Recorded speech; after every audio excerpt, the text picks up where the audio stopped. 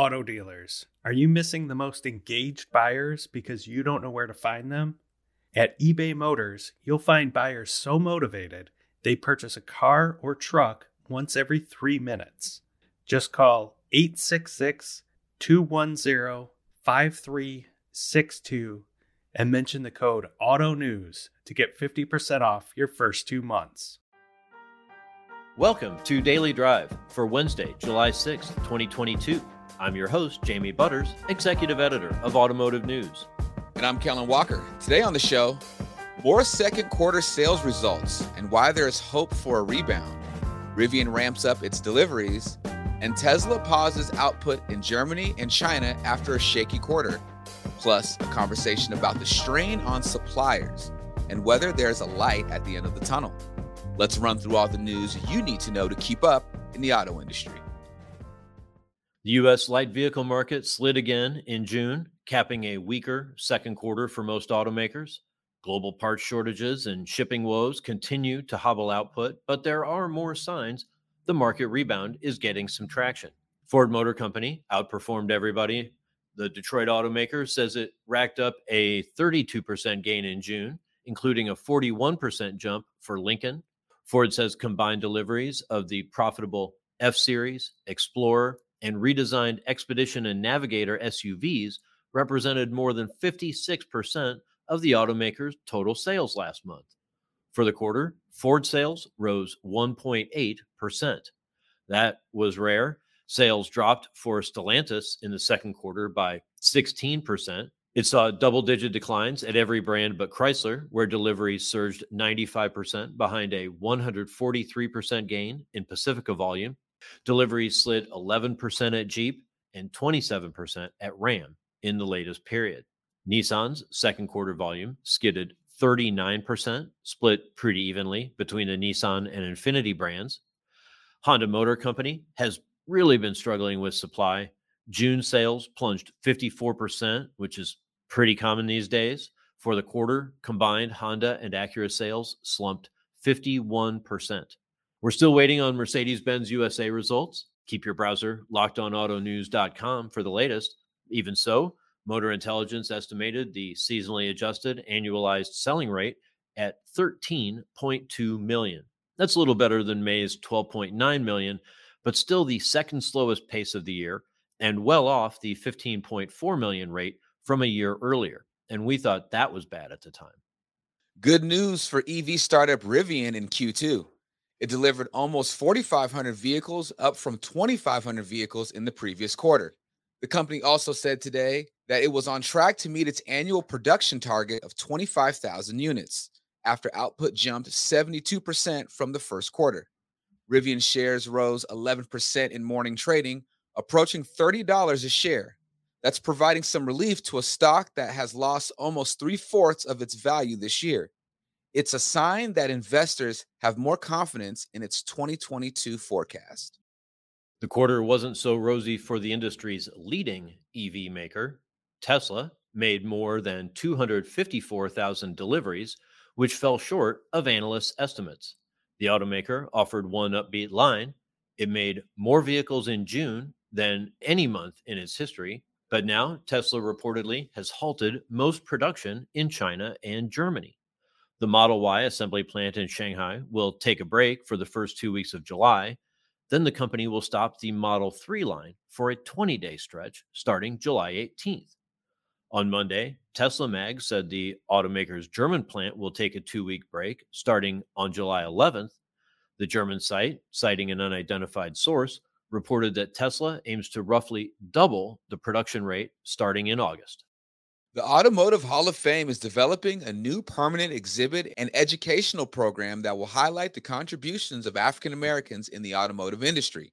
The Dearborn, Michigan Museum has honored nearly 800 individuals from around the world who have made an impact on the automotive and mobility industries. The exhibit and program will explore how mobility, vehicle ownership, and roadways have affected Black communities. The Hall of Fame says it will focus on firsthand oral histories of Black leaders, both historic and contemporary. And those are today's headlines. Jamie, going back to our top story, it looks like Ford outperformed everyone so far in second quarter sales. What do you make of that? Yeah, Ford clearly had the best numbers, but a lot of that is because of the comparison with the poor numbers they reported last year. They were the only big automaker to have a gain in second quarter sales, which is great, and 32% increase in June is huge.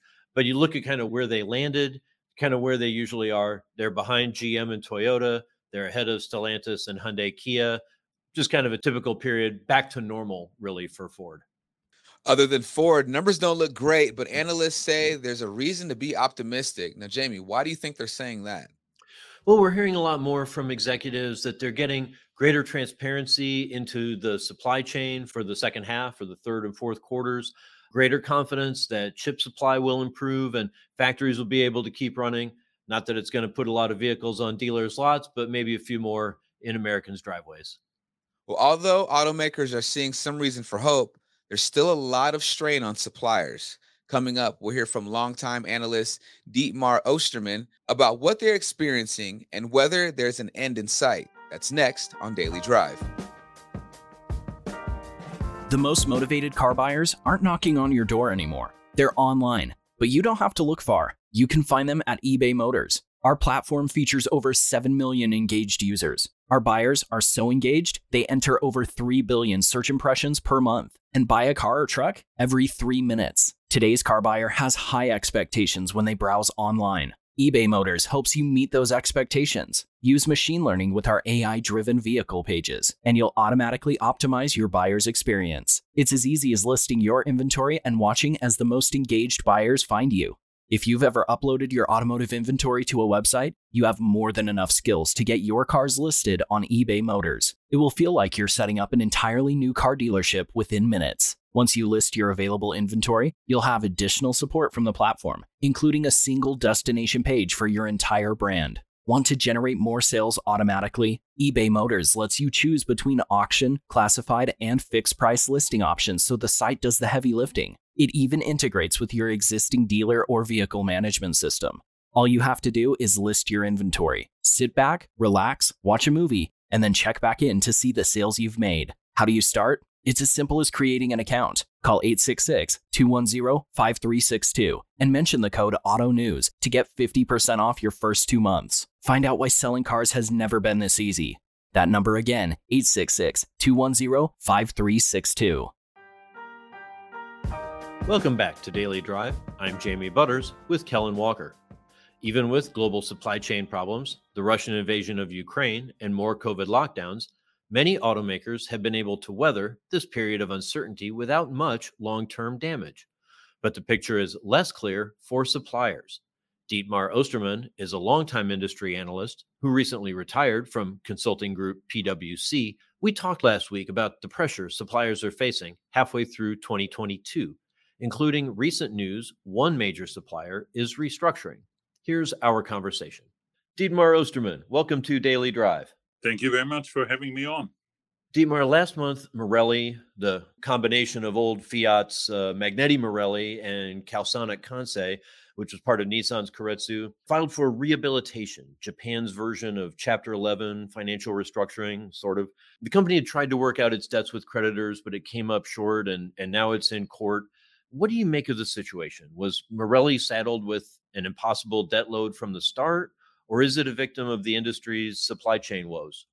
Well, certainly the industry supply chain problems didn't help, but I don't think that was the root cause here. I think the root cause is just mismanagement, if you want to hear my honest opinion.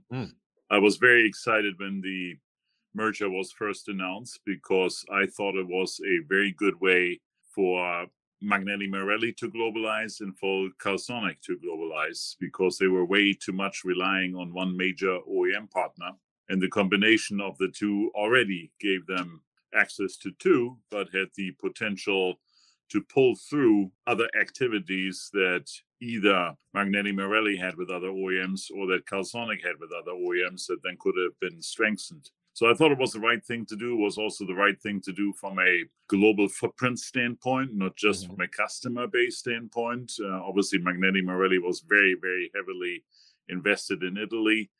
whereas Calsonic was much more global. They had obviously very heavy investments in Japan, but were strong in North America, which again was a weakness of Magneti Marelli. So it had all good signs. But to be honest, Jamie, Magneti Marelli had 8 business segments, and I think Calsonic, last time I counted, had 9. And yes, some of them were overlapping, but many were not. And so I was expecting, in fact, I was talking to KKR during my active time to discuss with them what are the crown jewels that they should maybe emphasize on, what are the dogs that that maybe should be de-emphasized, or maybe you want to sell some crown jewels to bring really some cash in, but focus the business on some.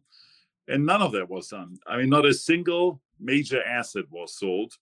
And so no auto supplier in the world, no Bosch, no Denso, no ZF, no Conti, the largest in the world, are working with 15 segments. Right? It is just too complex in today's automotive world. And so in my judgment, it was lack of leadership to focus the business correctly on what was required going forward. They still aren't really talking about any dispositions, getting rid of any of those businesses, are they? I would be shocked if that wouldn't be in the works. I think it has to happen. And so I think ultimately business sense will prevail here and some of this will happen. Okay, well, we'll see how that plays out. Let's talk about suppliers a little more broadly. You've spent many years studying, which suppliers and how many are distressed, which ones might be selling pieces of themselves, which are looking to acquire.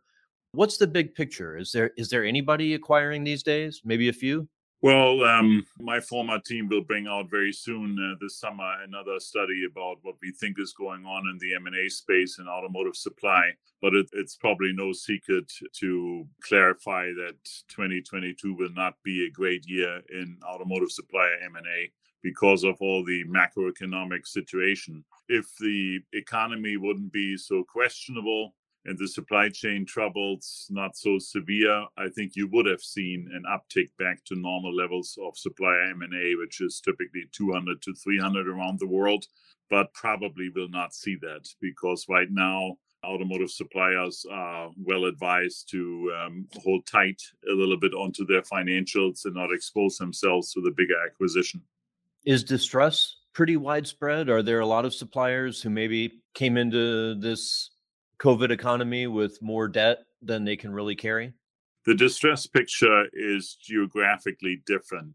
I don't see a lot of distress right now in North America, but we do see a lot of distress right now in Europe. Europe did not, as you very well know, restructure as intensely back in the 2008-2019 timeframe, the automotive supply base. North America did. The North American suppliers are fundamentally more healthy. The North American suppliers are also, on average, less impacted by the Russian-Ukrainian war, and the European suppliers are a little bit more impacted by it. So that hurts them right now. So we do predict a significant amount of bankruptcies potentially or restructurings of some sort in Europe. In Asia, the picture is also mixed, Jamie. I see some interesting signs of distress in some Asian countries, particularly in Japan. Really? I would have thought China because they've had all these severe lockdowns recently, but they also of course, do everything they can to keep industry running. That is why I didn't mention it. Yes, there are signs of distress that you can see when you just purely look at the numbers in China. But what really ends up happening there is oftentimes not just the pure economic picture. So what's going on in Japan? Why are they suffering? Why are suppliers there in trouble? Well, generally speaking, you had the trend that automotive production in the North Asia region was going down, and that for years now, localization of Japanese automakers' productions, either in China or in Europe or in North America, has taken volumes in Japan down. And, their local production, certainly in North America, has gone to 85% plus of the vehicles that they sell in North America are being produced here. So that was fundamentally one of the underlying circumstances that brought vehicle production down in Japan. And Japanese suppliers are typically not as global as some of the European or North American suppliers. So they have a tougher time than to make this up. And just because, let's say, a Toyota or a Hyundai, for that matter, goes local in Europe or North America, it does not automatically mean that they're pulling their supply base in there. We have seen that Asian suppliers, more localizing in North America and Europe, have reached out to the worldwide supply base to make up some of the shortcomings of their Asian supply partners that weren't really present in Europe or North America yet. So that has something to do with that. I was also interested, you said you didn't list North American suppliers as particularly distressed. The results have not been good. Many have been reporting losses, but they're not on the brink. Is that what you're saying? Maybe they came in after the last decade of high and steady production. Their balance sheets were maybe in good enough shape to handle a few rough quarters? Yeah, that's exactly right. Certainly, when you look at the publicly traded North American auto suppliers, there's no more than 5 that I would characterize right now as being in distress territory. Some of those are well-known quantities that everybody is talking about. But even when you go into the private supply base, they are generally speaking financially okay, even though it is true what you say that the OEMs in this particular time of shortage of vehicles were able to increase prices 10% plus or so. And whenever the auto suppliers wanted to come to the OEMs and say, well, shouldn't we get some of this? We also have material cost increases and labor cost increases and this, that, and the other. The OEMs weren't really that passionate about doing that. So that has certainly eroded the profitability base of the auto supplier. If you go back 2 years prior to COVID, or 3 years almost now, we were looking at about 12% EBITDA average for the automotive supply base. That has come down dramatically already during COVID to about 10%.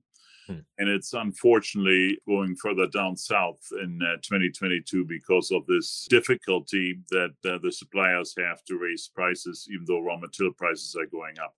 Yeah, high prices for raw materials, prices for labor. Also, I mean, just low volumes, depressed volumes do not help suppliers. And we've heard executives talk about, instead of adjusting production plans monthly, like doing it weekly. It seems like it makes it, if you're not steady and running at full speed, it can be really hard to run a supplier profitably.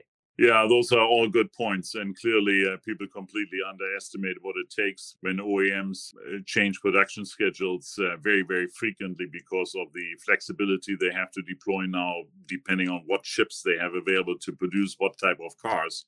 And that is wreaking havoc at the automotive supply base to actually then have the right parts at the right place at the right time if these schedules are not as stable as they used to be. It's a big problem. That's Daily Drive for today. I'm Jamie Butters. And I'm Kellen Walker. Thanks to Automotive News coordinating producer Jake Neer for his help on today's podcast. You can get the latest news on suppliers, sales results, and everything happening in the auto industry at autonews.com.